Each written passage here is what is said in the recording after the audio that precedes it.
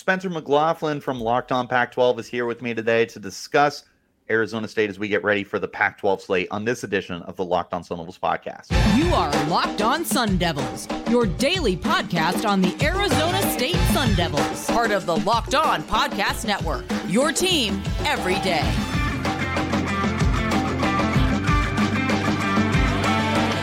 Welcome back to the Locked On Sun Devils podcast, part of the Locked On Podcast Network, your team every day.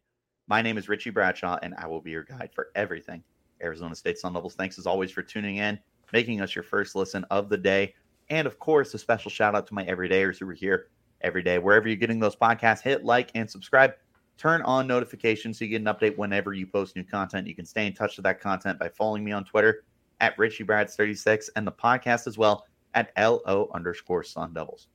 These days, every potential new hire can feel like a high stakes wager for your small business. That's why LinkedIn Jobs helps find the right people for your team faster and for free. Post your job for free at linkedin.com/lockedoncollege. Terms and conditions apply. We are back with Spencer McLaughlin from Locked On Pac-12 and Locked On Ducks, but not important right now. We're focused on the Pac-12 aspect. No, that's my alter ego. This is Spencer McLaughlin, Locked On Pac-12. I know of no such fandom for any particular school. I support all 12 equally, except USC and UCLA. They ruined it all. There you go. I would 100% agree with you.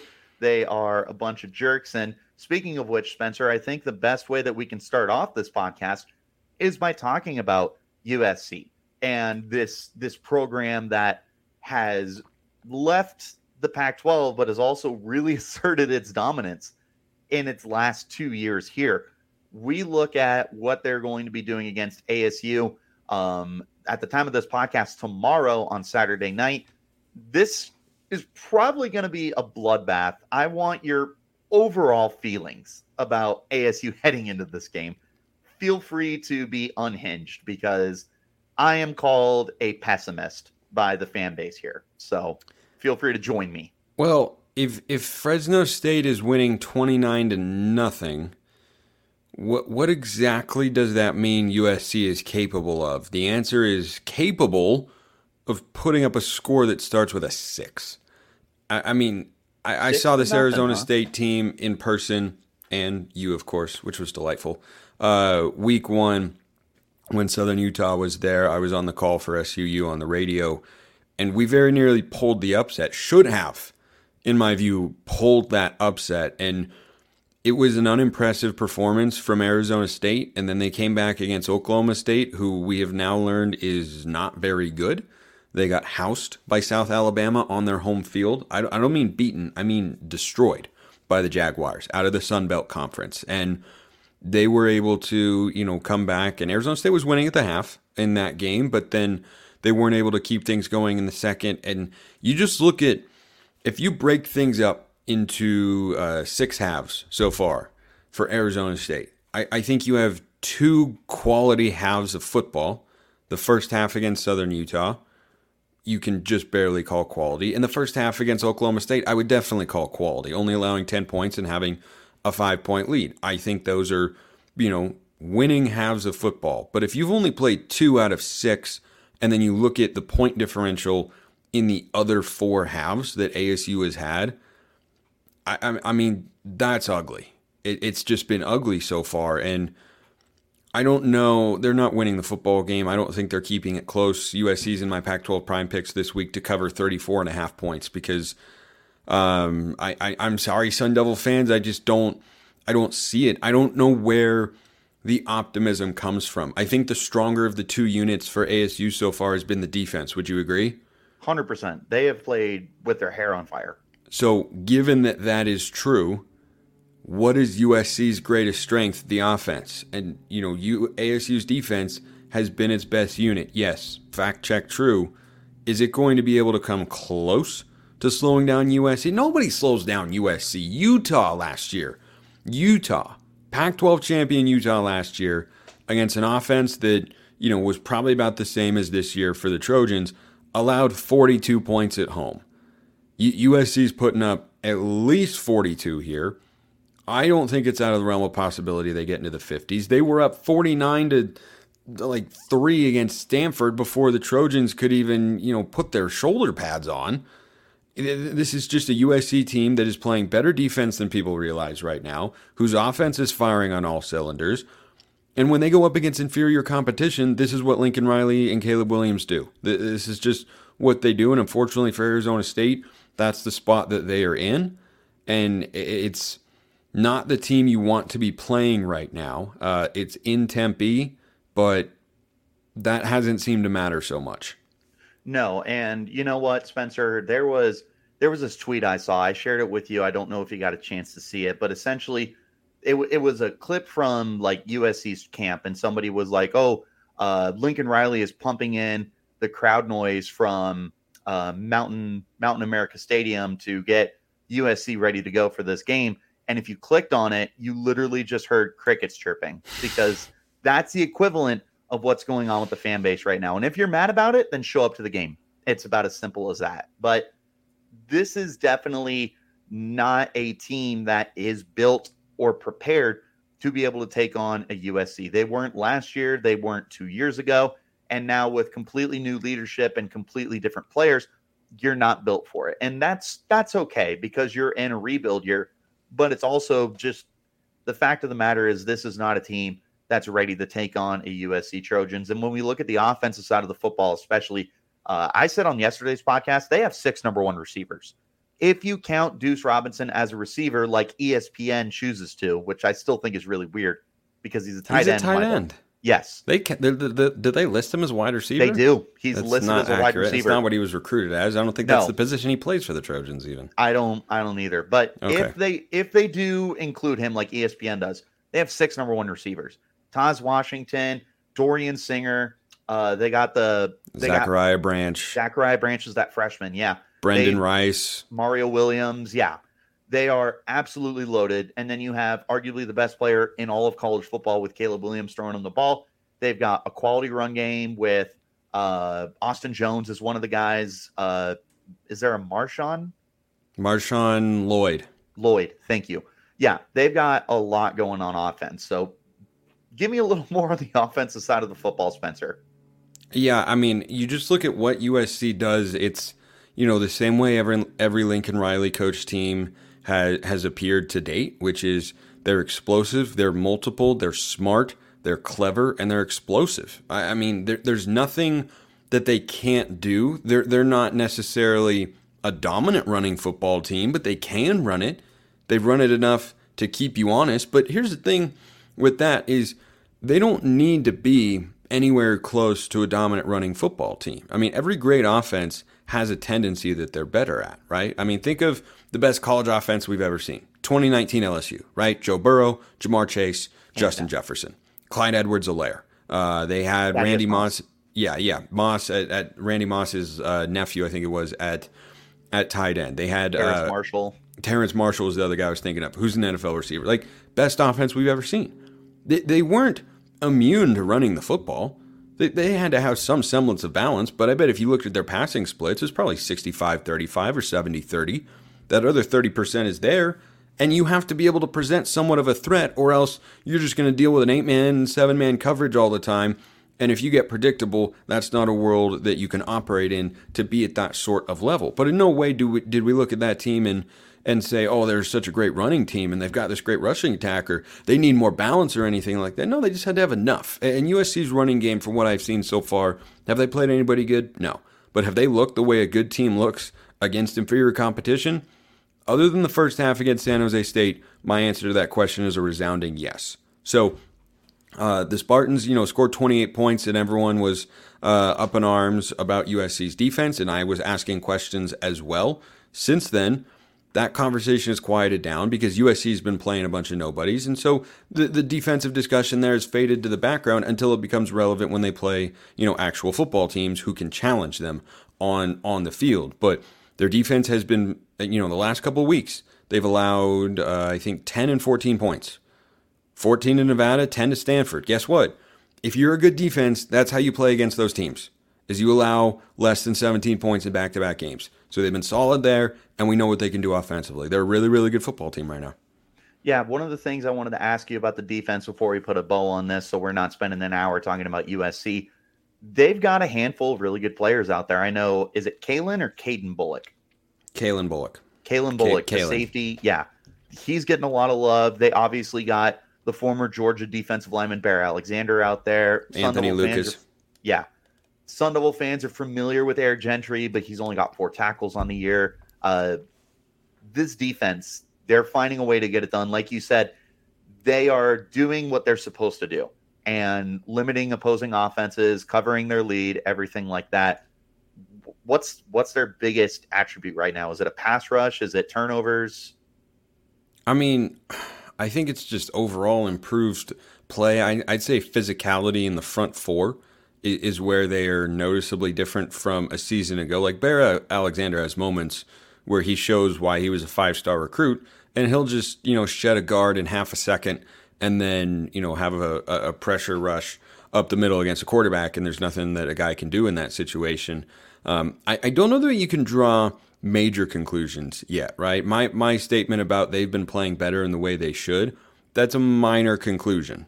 It's a noteworthy one, but it's not a major one yet. And I don't think they get a major test from Arizona State in this game either, or when they go play Arizona next week back in Los Angeles. So I think Arizona's got a better chance to push them. But overall, I mean, their schedule starts on the back half, which is Notre Dame, Washington, Oregon.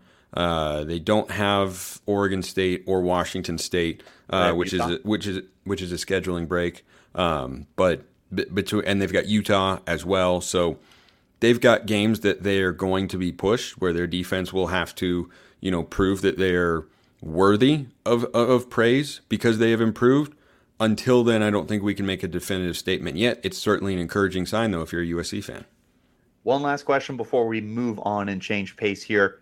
Can you give me a final score prediction? Yeah, I've got 49-13 SC over Arizona State.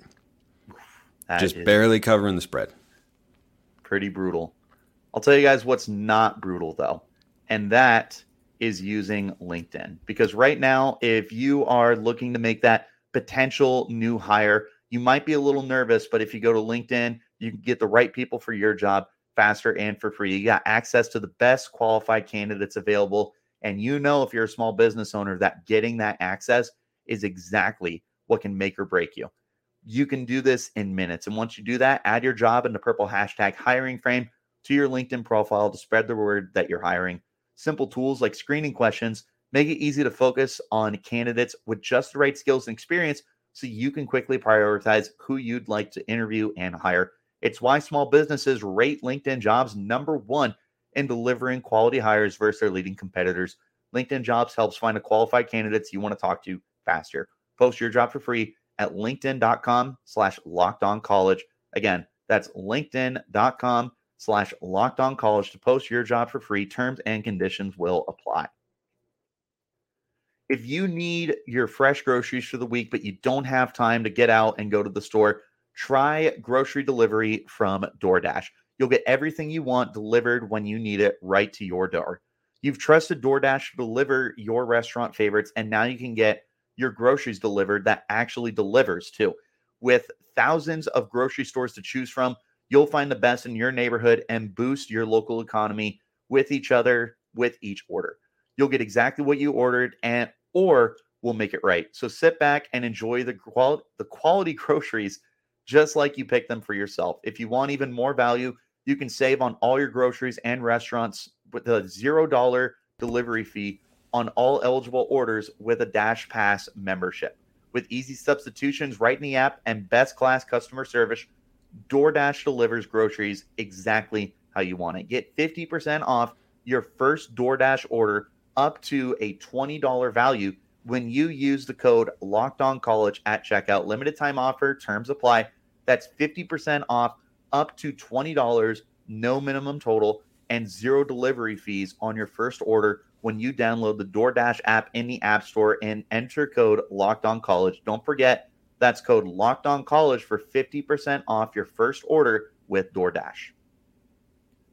If you guys are looking for the best place to get your college kickoff going right before Friday, 11 a.m. to 1 p.m. Eastern on every Locked On College YouTube channel. You have the Locked On College Football Kickoff Live. College Football Kickoff Live will cover playoff implications, the conference rivalry games, and go in depth like only Locked On can, including insight and analysis from our stable of Locked On College hosts covering their team every day. Find Locked On College Football Kickoff Live every Friday, 11 a.m. to 1 p.m. Eastern on any and all Locked On College YouTube channels. You won't want to miss it.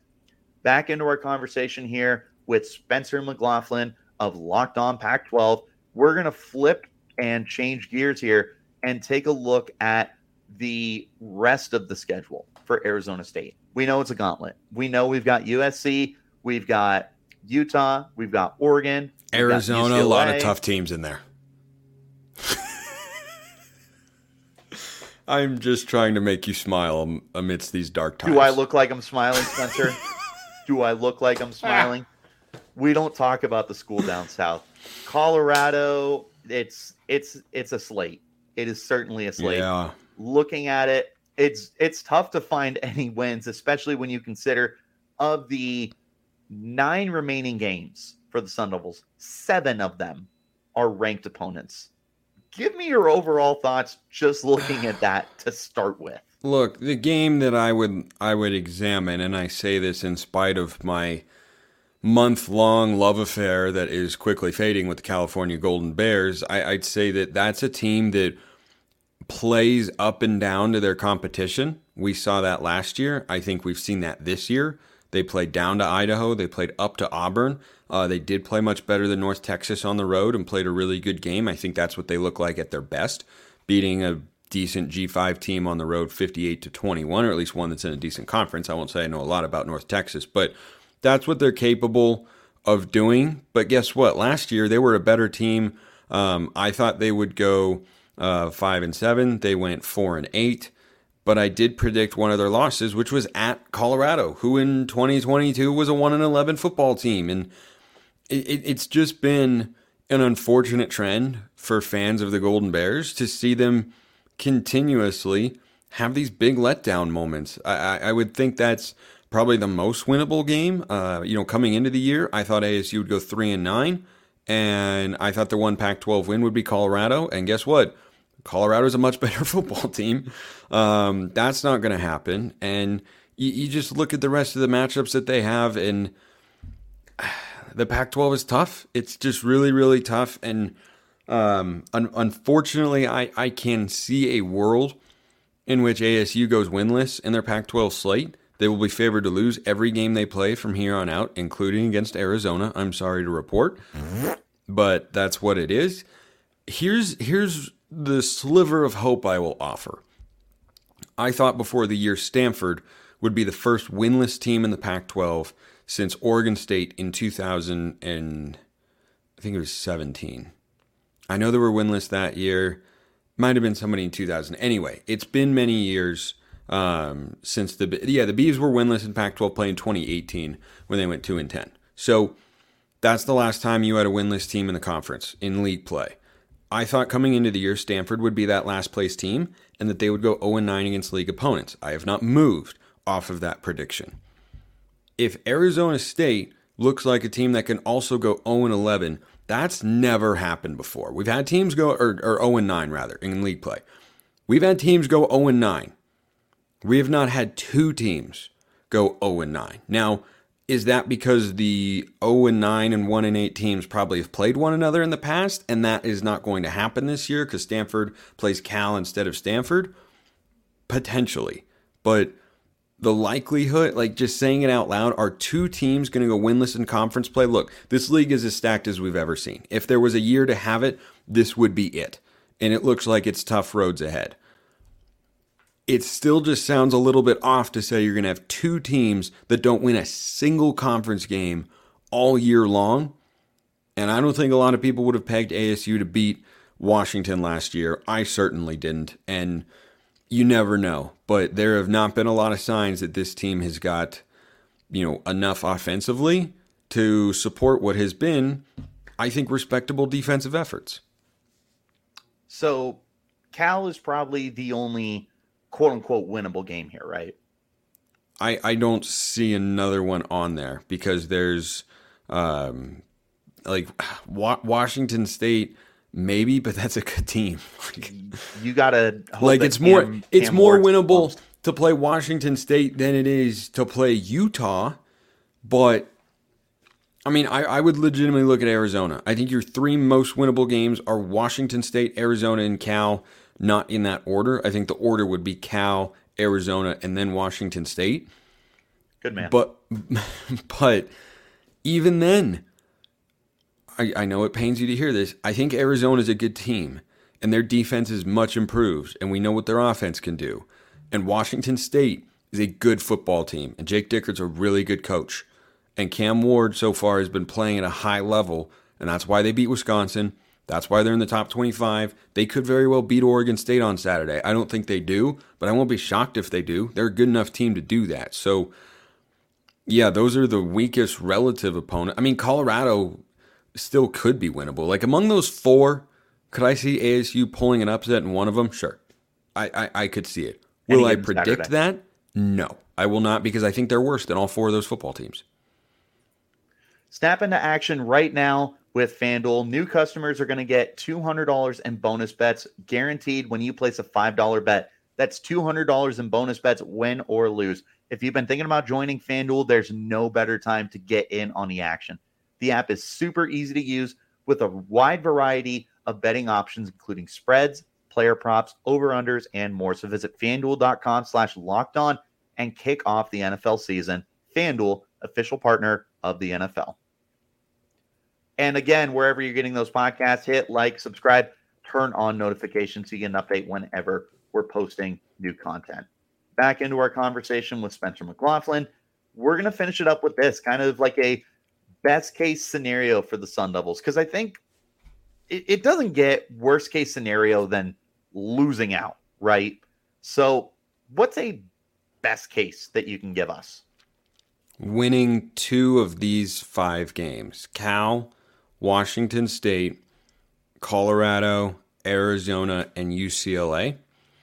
I think the best possible case, you get an injury break in one, maybe, and somebody's without their quarterback or a bunch of key players, and you catch them on an off day. Like, for example, if Shedeur Sanders were to be injured for the Arizona State game, not wishing that, of course, no, but this never. is football. Those sorts of things happen. If he's out for that game, who's Colorado's backup quarterback? And is he possibly as good as Shedeur Sanders? No. And the team around Colorado has got some individually talented players, but overall, I think roster-wise, particularly in the trenches, is the closest to ASU that they play this year. And yes, I include Cal in that conversation. So I think the Bears are just kind of slightly above if you're talking about trench play, particularly with the front seven. They've got a couple all-conference caliber players there. So I think the best case scenario is to win one of the 4 between UCLA, Colorado, Cal, Washington State. Find a way to do that. That's not easy because those are all good teams in their own way. And then have a win come against Arizona in the duel in the desert. I mean, that's the only way you could possibly feel good at the end of this year when you're talking about the results that happen on the field, is you beat Arizona. Like, that's what it comes down to. If you win that football game, even if it's 2-10, it's a successful season. It's a success because you can look at it and go, wow, you guys over there in Tucson, or down there rather, as you say, down there in Tucson, you guys were on the upswing. We were on the downswing. We bottomed out. We only won 2 games all year, and one of them was against you. That's the best outcome. Like, I think the best, most likely outcome is winning just 1 game and having it be against Arizona. I think the most likely scenario, they've just been so bad through the first 3 weeks, and you got the quarterback room turnover with Pine and Rashada and Bourget. It feels like a mess in a number of ways. Maybe your defense can keep you in some games, maybe, but I don't think that I can confidently right now, until I see evidence to otherwise, pick ASU to win any of those games, because I think those other teams are good in their own way. If Cal were at home, I'd give you a better chance, but Cal's on the road. Let's go beyond wins and losses. What would you measure at this point to see what a best case scenario is. What would you be looking for from Kenny Dillingham? What would you be looking for from defensive effort or stats, offensively? Kind of that gist. Yeah, I think this is the most important question for Sun Devil fans right now is how do we measure success? And the answer is progress. So you have seen the bottom of this team. 29-0 against a group of 5 school, a good one in Fresno State, to be sure. Very good, very good. But still, that is a group of 5 team, and you almost saw them bottom out in week 1 against Southern Utah, losing to an FCS school. Okay, so that's the bottom. What you want to be looking for as an ASU fan, as a holistic approach to looking at this team, is I want them to be better by the end. I want them to play better. By the time that Arizona game comes around, I think that's what it'll all come down to, is you're just going to be outmatched against a lot of these Pac-12 teams because the league is so good. That's just going to happen. Look for moments of progress, individual standouts, guys who could be big players for you next year as you go to the Big 12. If that Arizona game comes around and you're at least able to say, hey, we were competitive for 3 quarters and then it got away from us. And if you're able to say that, like if they do end up going 1-11 this year, if that happens, then you want to be able to look back and say, hey, but we were competitive in a couple of these games. Colorado last year, aside from the game they won, they were kind of competitive with you guys in Boulder, but really ASU had control of that football game. Colorado looked back and said, no, like, we beat Cal, yay. We didn't go 0-12, but every other game was non-competitive. Be able to take moral victories. Being competitive for 4 quarters is a victory for this football team. If you do that twice this year, then you're moving in the right direction. But if every game is a blowout, week after week against everybody, yeah, ASU's roster is not as good as these other ones, but as the high-end teams in the pack, but it's not, so far away that you shouldn't be able to be competitive at least a couple of times. That's how I define success. Any closing thoughts on ASU as we get ready to head into Pac-12 play? I will have you back on later in the year, at least once, probably twice when we preview the Oregon game. And then I would like to have you on for rivalry week as we get ready to play U of A. But before we get that far, any closing thoughts heading into Pac-12 play for the Sun Devils? Colorado is not the model for how quickly things can be rebuilt at a program without a long storied tradition of winning at a high level, like Washington or USC, for instance. Those were quick rebuilds. You got to be in it for the long haul, and the night is darkest just before the dawn, but it can take a long time for dawn to arise that following morning. So patience is warranted. Follow recruiting as well, because if recruiting starts to take a major dip because of maybe what's happening on the field, you could have problems. But if the recruiting stays steady and they can have a top 50 class and build on something positive from the 2023 season going into the Big 12 next year, then they can turn this around. But this is not a 1, 2, or heck, even 3 year into a contender build. I think Arizona is comparable here. Arizona in year 1 under Jed Fish, by the way, 1-11. They went 1-11. Year 2, 5-7. Year 3, I think they go 7-5. Like, that's the kind of timeline you're looking at here, and you just have to be prepared for that. No, and I love, from a comparison standpoint, I do love that you bring up U of A, because that is 100% the way that I would like Arizona State fans to look at this, because Arizona has been a losing program the last 2 years, but you look at what he's doing. He's bringing in 5-star guys. T. McMillan, 5-star guy. Yeah. T-Mac was a high 4, but Elijah Rushing is a 5-star. Elijah Rushing is, he's doing the work in the recruiting. And there's faith that Dillingham can do the same. So if you follow a similar track that U of A is getting to, then you should be happy with that progress. I also really, really, really love that you mentioned that Colorado is more or less the exception rather than the rule. Correct. You do not see that kind of immediate success. And for all we know, it could fall apart. Like, perhaps, I don't believe this personally. I think that they are a very good football team. But maybe they just caught everyone by surprise, right? And they end up kind of slumping over the second half. I don't think that's going to happen, but it could. Arizona State fans, are really bad about comparing to other programs. And I think that's a very important thing to know is that, yes, while Colorado is having unbelievable success in their first year, 9 out of 10 other teams are not having that success. Look at Nebraska with Matt Rule. They're going to have another terrible year because they're a rebuilding program the same way that Colorado is, the same way that Arizona State is. It's just part of the process. So I do love you instilling that hope. I very much appreciate it. And I leave you Sun Devil fans with this.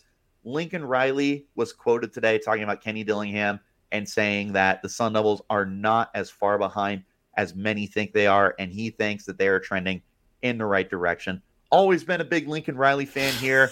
Definitely one of the smartest guys that I've ever listened to.